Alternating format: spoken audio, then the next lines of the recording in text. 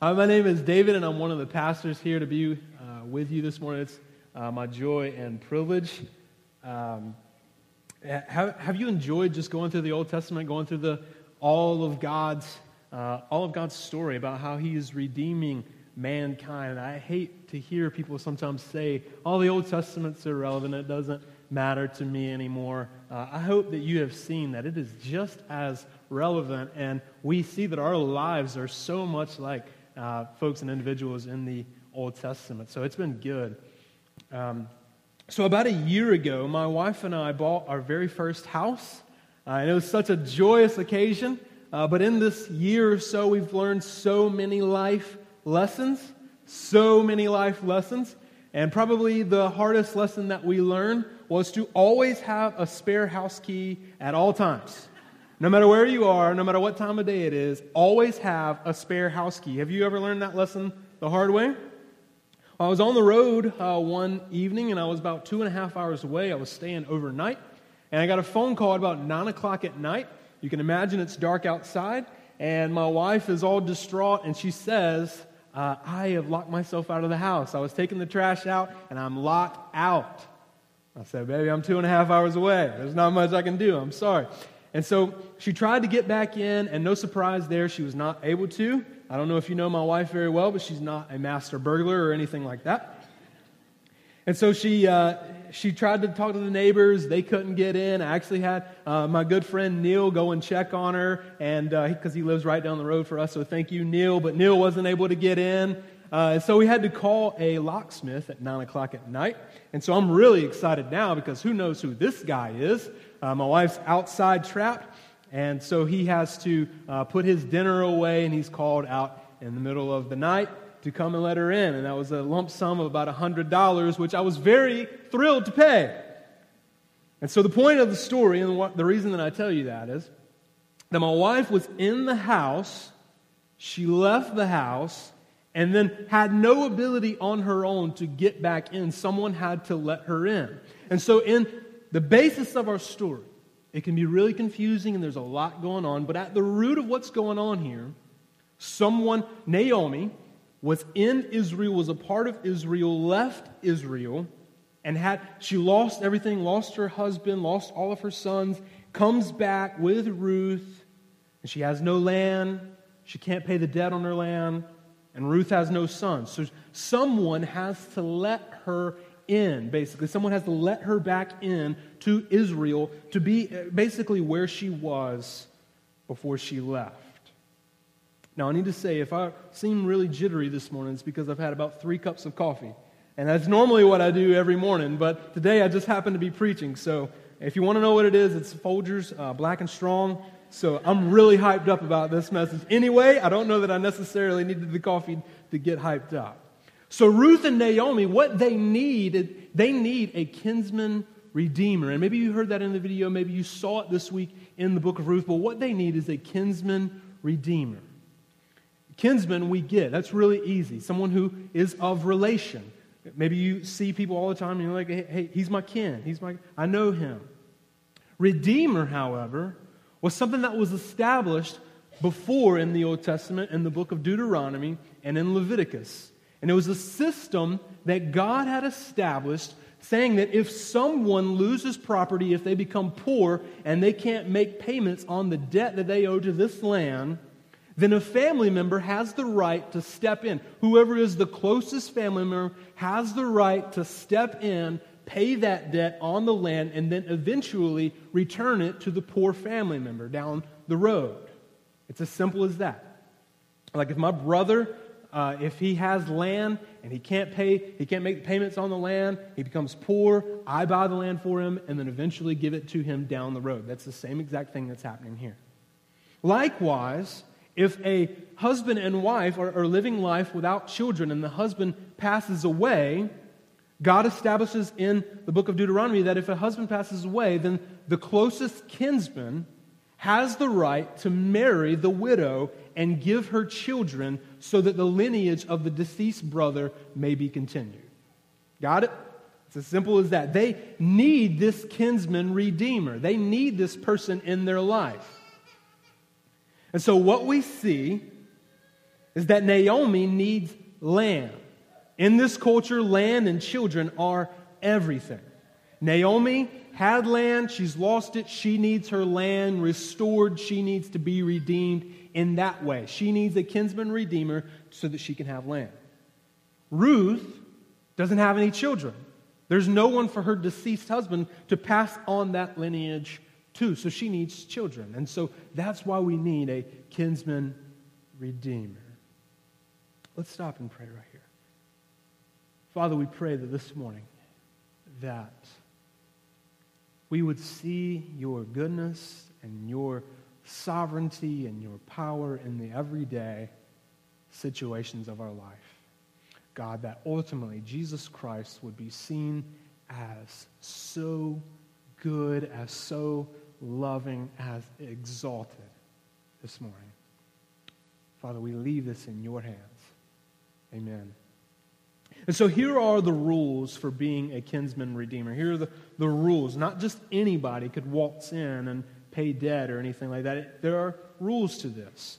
So first of all, one must have the right to redeem. One must have the right to redeem, meaning that one has to be the closest relative. If you're not the closest relative, then you don't necessarily have the right immediately to go and pay the debt on your family member's land, or you don't necessarily have the right to marry the widow. It's the closest relative. So whoever is the closest relative has the right, and they have the first privilege. Secondly, one must have the resources to redeem. You can't pay somebody else's debt if you don't have money. So you must have the resources. You've got to have money so that you can pay the debt of this family member. Thirdly, one must have the resolve to redeem, meaning you must have to be a willing party. It's not forced on you. You don't have to do it. You have to be willing to be the kinsman redeemer of this family member who might have fallen on hard times. And so in the book of Ruth, Ruth and Naomi, they start immediately thinking about Boaz, and they say, Boaz is our kinsman redeemer. He is a kinsman. We are related to him. And he has resources. And so they go to Boaz, they make this plan to go to Boaz and say, Boaz, will you redeem us? Will you marry me, Ruth, and give me children so that my deceased husband's lineage will continue? And likewise, will you give us the money so that we can both have land to live on? And Boaz says, of course I will do it, but there's someone else closer in relation than I am. Meaning, I don't necessarily have the right. There's someone else closer to you than I am. Let me go check with him, and then we'll get back in touch, is basically what he's saying. So if you have your Bibles, and I hope you do, turn to the book of Ruth, chapter 4. Ruth, chapter 4. And if you don't have a Bible, we would love to give one to you. It's right back there on our Connect table. We want you to have God's Word, whether you come back to us or not. That's more important. We want you to have the Bible. Ruth chapter 4. We'll start in verse 1. Now Boaz had gone up to the gate and sat down there. This is his meeting with the closer relative. And behold, the Redeemer of whom Boaz had spoken came by. So Boaz said, Turn aside, friend. Sit down here. And he turned aside and sat down. And he took 10 men of the elders of the city. And he said, You all sit down here too. So they sat down. Then he said to the Redeemer, Naomi, who has come back from the country of Moab, is selling the parcel of land that belonged to our relative Elimelech. So I thought I would tell you of it and say, Buy it. In the presence of those sitting here and in the presence of the elders of my people. If you will redeem it, redeem it. Meaning that if you want to buy the land, purchase the debt, then do so. If you want to marry Ruth, then do so. But if you will not tell me, that I may know, for there is no one besides you to redeem it, and I come after you. And he said, I will redeem it. Then Boaz said, Oh, and by the way, the day that you buy the field from the hand of Naomi, you also require Ruth the Moabite, the widow of the dead, in order to perpetuate the name of the dead in his inheritance. Then the Redeemer said, I cannot redeem it for it myself, lest I impair my own inheritance. Take my right of redemption for yourself, for I cannot redeem it. So here we have this closest relative. He has the right because he's close. He has the resources, obviously, or they wouldn't have asked him. He says, I will redeem it. But then he doesn't have the resolve, meaning he's not willing to marry Ruth. And we don't necessarily know the reason why. Maybe he was on up in age, or maybe because he didn't want to split up his inheritance among more sons, among more daughters. But for whatever reason, he says, no, I can't redeem it. And whoever the narrator of the book of Ruth is, doesn't even think so much of him that they don't even mention his name. His name is irrelevant. It doesn't matter who he is. It doesn't matter. Because he was unwilling.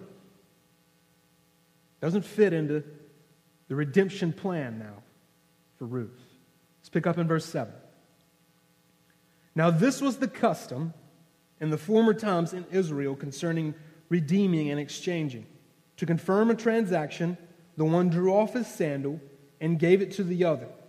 And this was the manner of attesting in Israel. So when the Redeemer said to Boaz, buy it for yourself, he drew off his sandal. Then Boaz said to the elders and all the people, you are witnesses this day that I have bought from the hand of Naomi all that belonged to Elimelech and all that belonged to Chilion and Mahlon.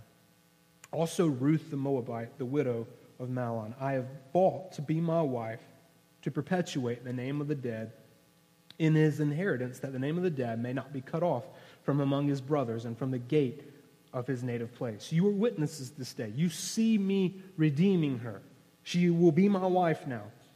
Then all the people who were at the gate and the elders said, you are witnesses. May the Lord make the woman who is coming into your house like Rachel and like Leah, who together build up the house of Israel. May you act worthily in Ephrathah and be renowned in Bethlehem. And may your house be like the house of Perez, who Tamar bore to Judah, because of the offspring that the Lord will give by this woman. So Boaz took Ruth, and she became his wife. And he went into her, and the Lord gave her conception, and she bore a son. Then the women said to Naomi, blessed be the Lord, who has not left you this day without a redeemer. And may his name be renowned in Israel. He shall be a restorer to you of life and a nourisher of your old age. For your daughter-in-law, who loves you, get this, who is more to you than 7 sons, has given birth to him. Then Naomi took the child and laid him on her lap and became his nurse. So in the beginning of Ruth, Naomi comes back from Moab with no husband, and she's lost both of her sons. And she says, don't even call me Naomi, call me Mara, because I am bitter, and God has dealt very bitterly with me. And from the end right here, she's rejoicing in the Lord at what he's given her. And the thing that we see here is that God changes our bitterness to joy. God changes our bitterness to joy. She wept over the fact that she was at the bottom of society. She wept over she was grieving over the fact that she had no husband and no kids. But now she's at this, it's like a baby shower, and all the women are around her and saying, he's more to you than 10 sons and 7 sons. And so she says she's just rejoicing in what the Lord has done. Has there ever been a time in your life whenever you were in just a situation that was just, maybe it devastated you, maybe it hurt you, and you were very bitter. But then over time, you come to see that what God actually did for you was for your good, and it produced joy in your life. Has that ever happened to you? A few years ago, I had the opportunity to put in for this job that I really, really wanted. I wanted this job. I knew better than God that this was good for me. I need this job, Lord. Bless it. I need it. And I didn't get it. And in the time, I was very bitter because God did not give me what I felt like I needed, what I felt like I rightly deserved. First of all, I was wrong in that. But then over time, I come to find out that job would have probably been the worst thing that ever happened to me. And I would not be here today if it were for that. God takes circumstances in our life that may seem bitter for a minute, but then over time, he shows us that it was exactly what we needed. It was for our good. It was for our best and for his glory. Secondly, we see that God changes our emptiness to fullness.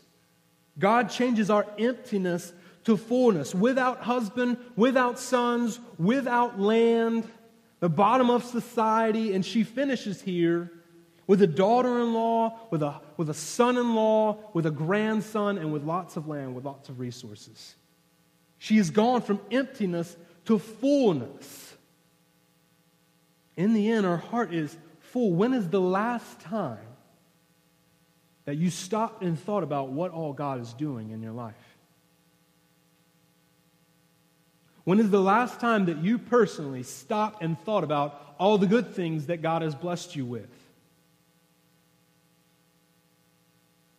We do a great job of pointing out what God does not give us, but do we ever stop and think about what God has given us?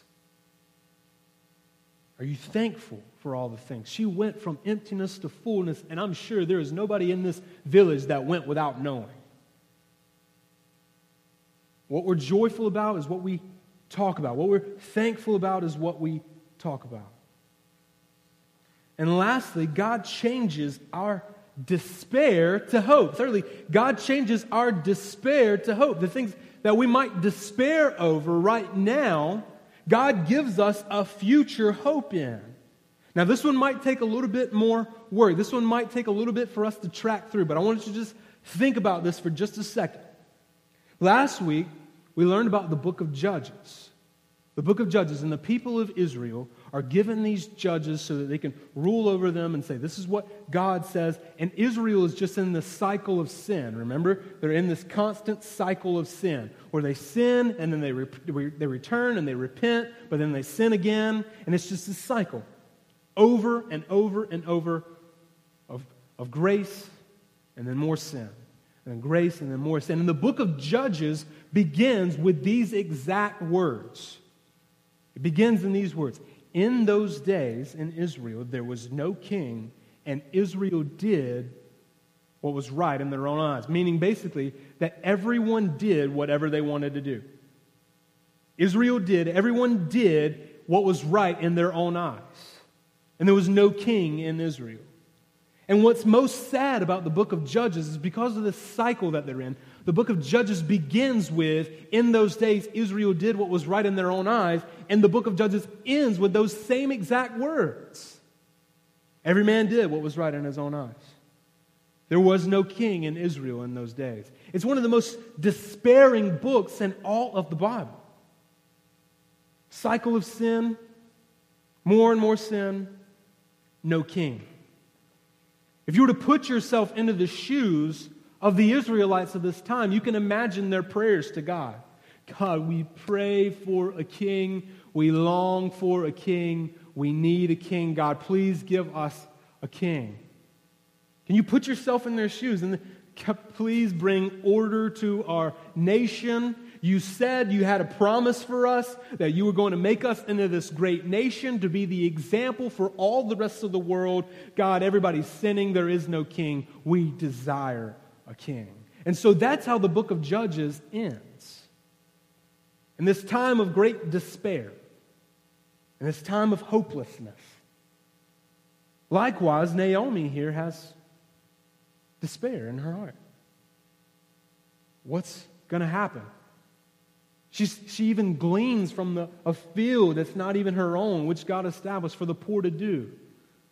She didn't even have a place to gather food. She has despair in her life.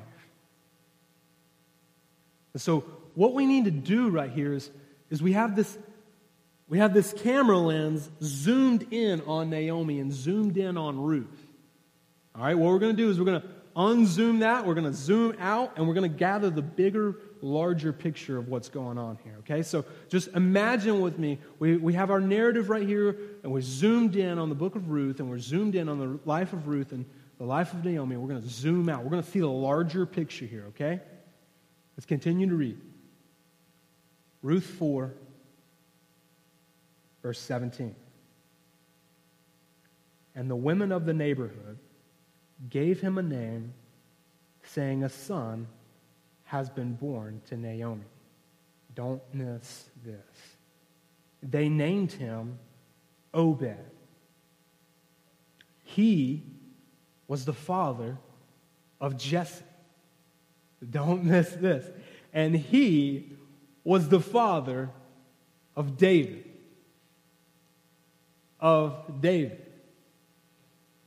David,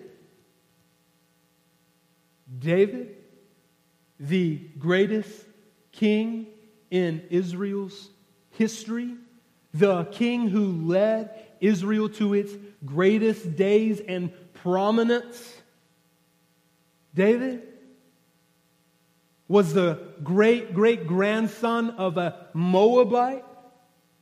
David came from this broken, messed up situation. The greatest king in Israel's history was the grandson of a Moabite? Yes, David, who led Israel into its greatest days, and God changes our despair to hope. The cycle of sin that they were in, Israel is without king. We need a king, we need a king. And insert the book of Ruth, we have a king. God has provided a king for us. He's given us what we need. And so many times we look at the book of Ruth as if it's just some random thing for us to look at. But it falls right into God's redemptive plan for Israel. Right into God's redemptive plan where He's going to change things forever for this group of people. So that's it. Let's zoom out a little bit more. Let's zoom out even further. If you have your Bibles, turn to Matthew chapter 1. Let's zoom out big time right here. We're going to see the bigger, even larger picture of what's going on in the book of Ruth. Matthew chapter 1.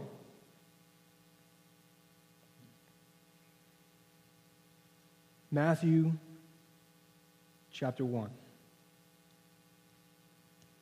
Have you ever wondered why genealogies were in the Bible? Sometimes whenever I was a kid, I would read this and I was, what are these here for? And you might do the same, but there's a purpose behind that. And let's find out what that is. Matthew chapter 1, verse 1. The book of the genealogy of who? Genealogy of Jesus. So we're about to talk about where Jesus came from, the lineage of Jesus, who his great-grandparents were, and so on. Jesus Christ, the son of David, the son of Abraham. Abraham was the father of Isaac, and Isaac the father of Jacob, and Jacob the father of Judah and his brothers, and Judah the father of Perez, and Zerah by Tamar, and Perez the father of Hezron, and Hezron the father of Ram. And Ram, the father of Amminadab, and Amminadab, the father of Nahshon, and Nahshon, the father of Salmon, and Salmon, the father of Boaz by Rahab, and Boaz, the father of Obed by Ruth, and Obed, the father of Jesse, and Jesse, the father of David, the king. God changes our despair to hope. You see, even King David, the king that they wanted, the king that they sought after, was not their ultimate plan of redemption. Israel's ultimate plan of redemption was not King David, but it was King of the universe, was King Jesus. The story of Ruth is not just about Ruth. It's not just about David. The story of Ruth is about Jesus. God's ultimate plan of redemption was not just King David, it was King Jesus. King Jesus. Ruth is the great, great, great, and so on grandmother of Jesus Christ who died on the cross for you and for me. And here's the beautiful picture. Here, let me just show this for you. I saw this the other day, and I became a little unglued here. Let's remember just what the deal is. All right? A kinsman redeemer. What are the rules for a kinsman redeemer? One must have the right to redeem, one must have the resources to redeem, and one must have the resolve or the willingness to redeem. Jesus is our kinsman redeemer.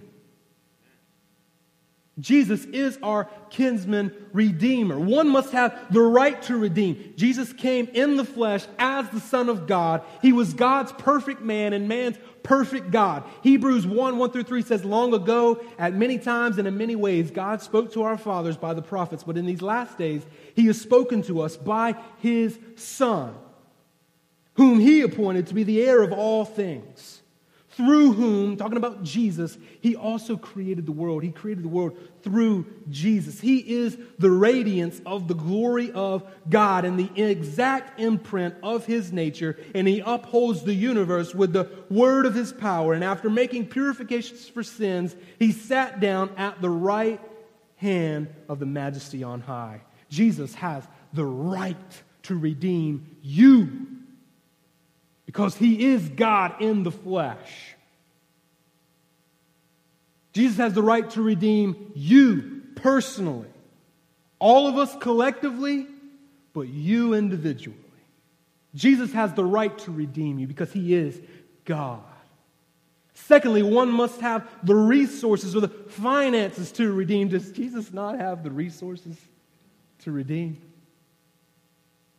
2 Corinthians 5:21 says, for our sake He made Him who knew no sin to be sin on our behalf, that we might become the righteousness of God. Jesus certainly has the resources to redeem you. He is perfect. He has what it takes to redeem you personally. He has everything that He needs to redeem you.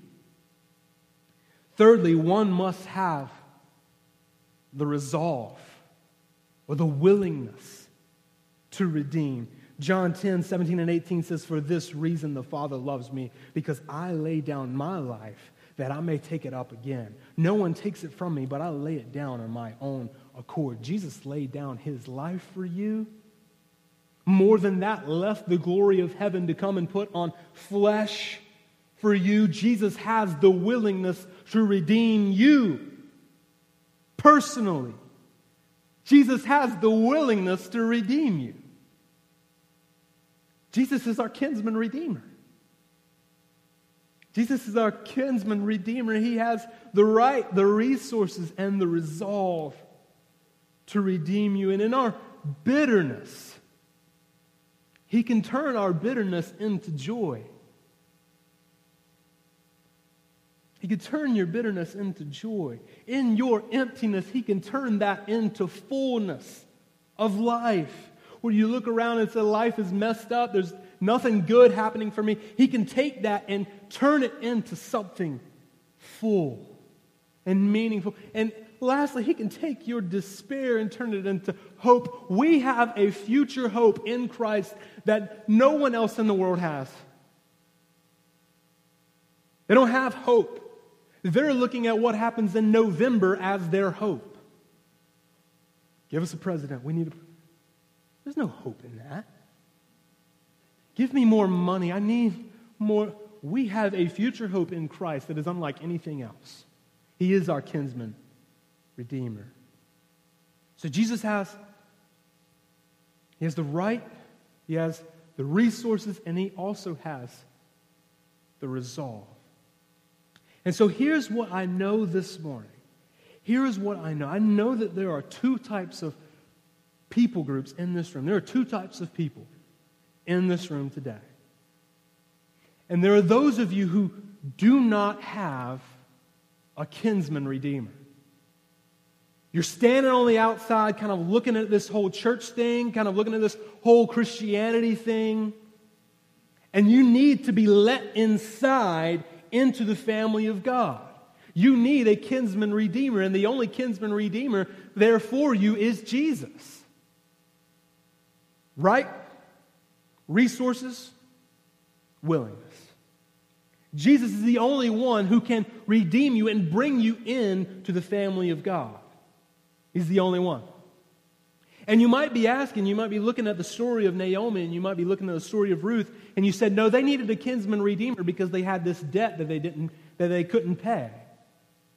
And that's why Jesus is our kinsman redeemer, because you do have a debt that you can't pay. Someone has to pay that for you.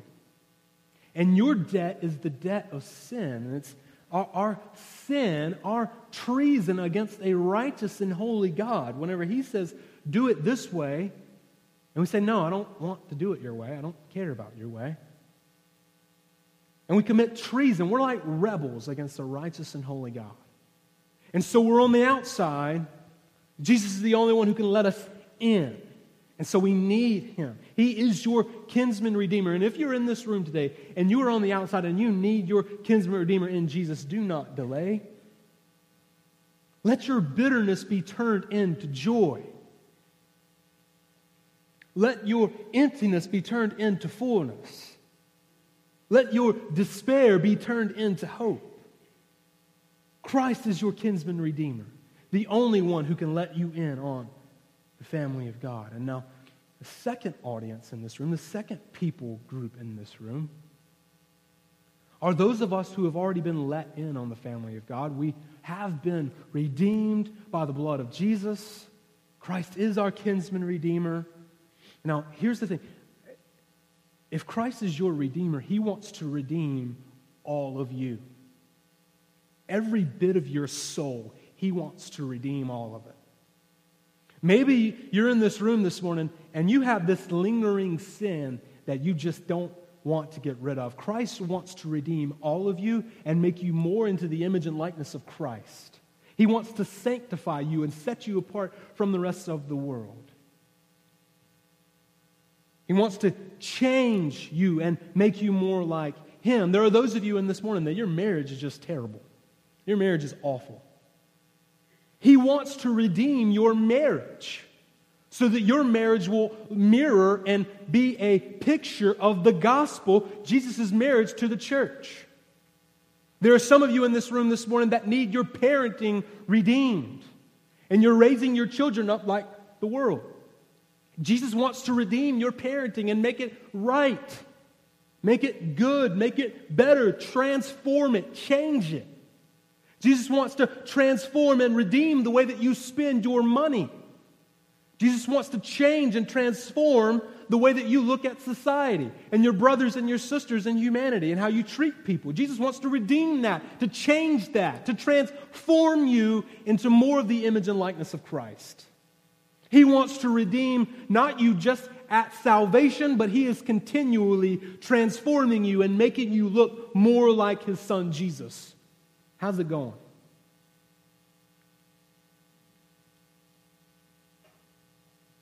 How's it going? Do you look more like Jesus today than you did whenever you came to Him in the moment of salvation? I think if we're honest, we need Jesus so bad, not just for our salvation, but for our sanctification. How are you? Do you care? Secondly, and this is beautiful. This is so good, and I don't want us to miss this, okay? This is for the people in the room that have been redeemed. Think about this with me for just a second. God's redemptive plan for mankind involved a Moabite woman, meaning that God wants to redeem all peoples of the world. Who is the Moabite in your life that needs to be redeemed? Who is the Ruth far from God in a distant land that needs to be redeemed by the blood of Jesus Christ? Who is the person, who is the neighbor in your life that is without Christ and will die, separated from Him for the rest of eternity, without the voice of you, without a Naomi to bring them into the family, without a Boaz to redeem them? Who is the Moabite in your life? Who needs redemption? I think we have to very seriously answer this question, because if we're not seeking to be a part of God's redemptive plan for the rest of our world, for the rest of mankind, do you really have hope? Do you really have hope in Jesus if you're not willing to share it? with the Moabites in your life? How are you being used for the kingdom of God and reaching the rest of the world? We say here at Church KMA, it's personally, it's locally, it's globally. You don't have to get on a plane and go to Africa tomorrow. Just go to work. And then there are also times that we do get on planes and go to Africa. Who is the Moabite in your life? This morning, the band's going to come and play. And I really want us to consider these three things. Stay with me for just a second. Stay with me for just a second. These three things. Do you have a kinsman redeemer in Christ? Is he your Boaz who's brought you into the family of God? And if he has, do you look more like Jesus today? Is he still redeeming you, sanctifying you, purifying you of the worldliness and the sin that is within you? Is it a war? If so, would you pray this morning? Would you ask God to give you strength in the moments that you need strength? Would you ask God, I pray this prayer every day, God, make me look more like Jesus, your son, today than I did yesterday. I pray that every morning. Would you ask him to do that? And thirdly, I want you to ask yourself, I would be very serious about this one. Who needs Jesus? Who is the Moabite far from God that needs to be brought in to the family? Don't leave this place today unchallenged. Don't leave this place today the same. Let's pray. Father God, thank you for the story of Ruth. What a clear picture of the gospel. What a clear picture of the redemption that we need through Jesus. In our emptiness, our bitterness, and our despair, you have given us fullness and hope and joy. God, I pray, Lord, if there be anybody in here today who does not know Jesus, that today would be the day of salvation. God, I pray it again. Lord, make me today more like Jesus than I was yesterday. And remind all of us of the people in our lives that need you, need a kinsman redeemer. And we pray and ask these things in Jesus' name. Amen. So this morning, we're going to have a team of people in the back, a response team, so to speak. And if you need somebody to pray with you, go and pray. Don't delay. This is a place of worship. This is a safe place. This is a safe environment for you to be broken and accountable for in front of your brothers and sisters in Christ. If you need someone to pray with or someone to talk to about Jesus, there are people in the back ready and available that aren't pastors, that are just a part of this church, that want to help you and want to help you grow in your relationship with Jesus. To be redeemed, it takes surrender. In the book of Ruth, it says that when Ruth went to Boaz, to ask him to redeem her family, she actually laid down at his feet. It takes us surrendering. It takes us first acknowledging that we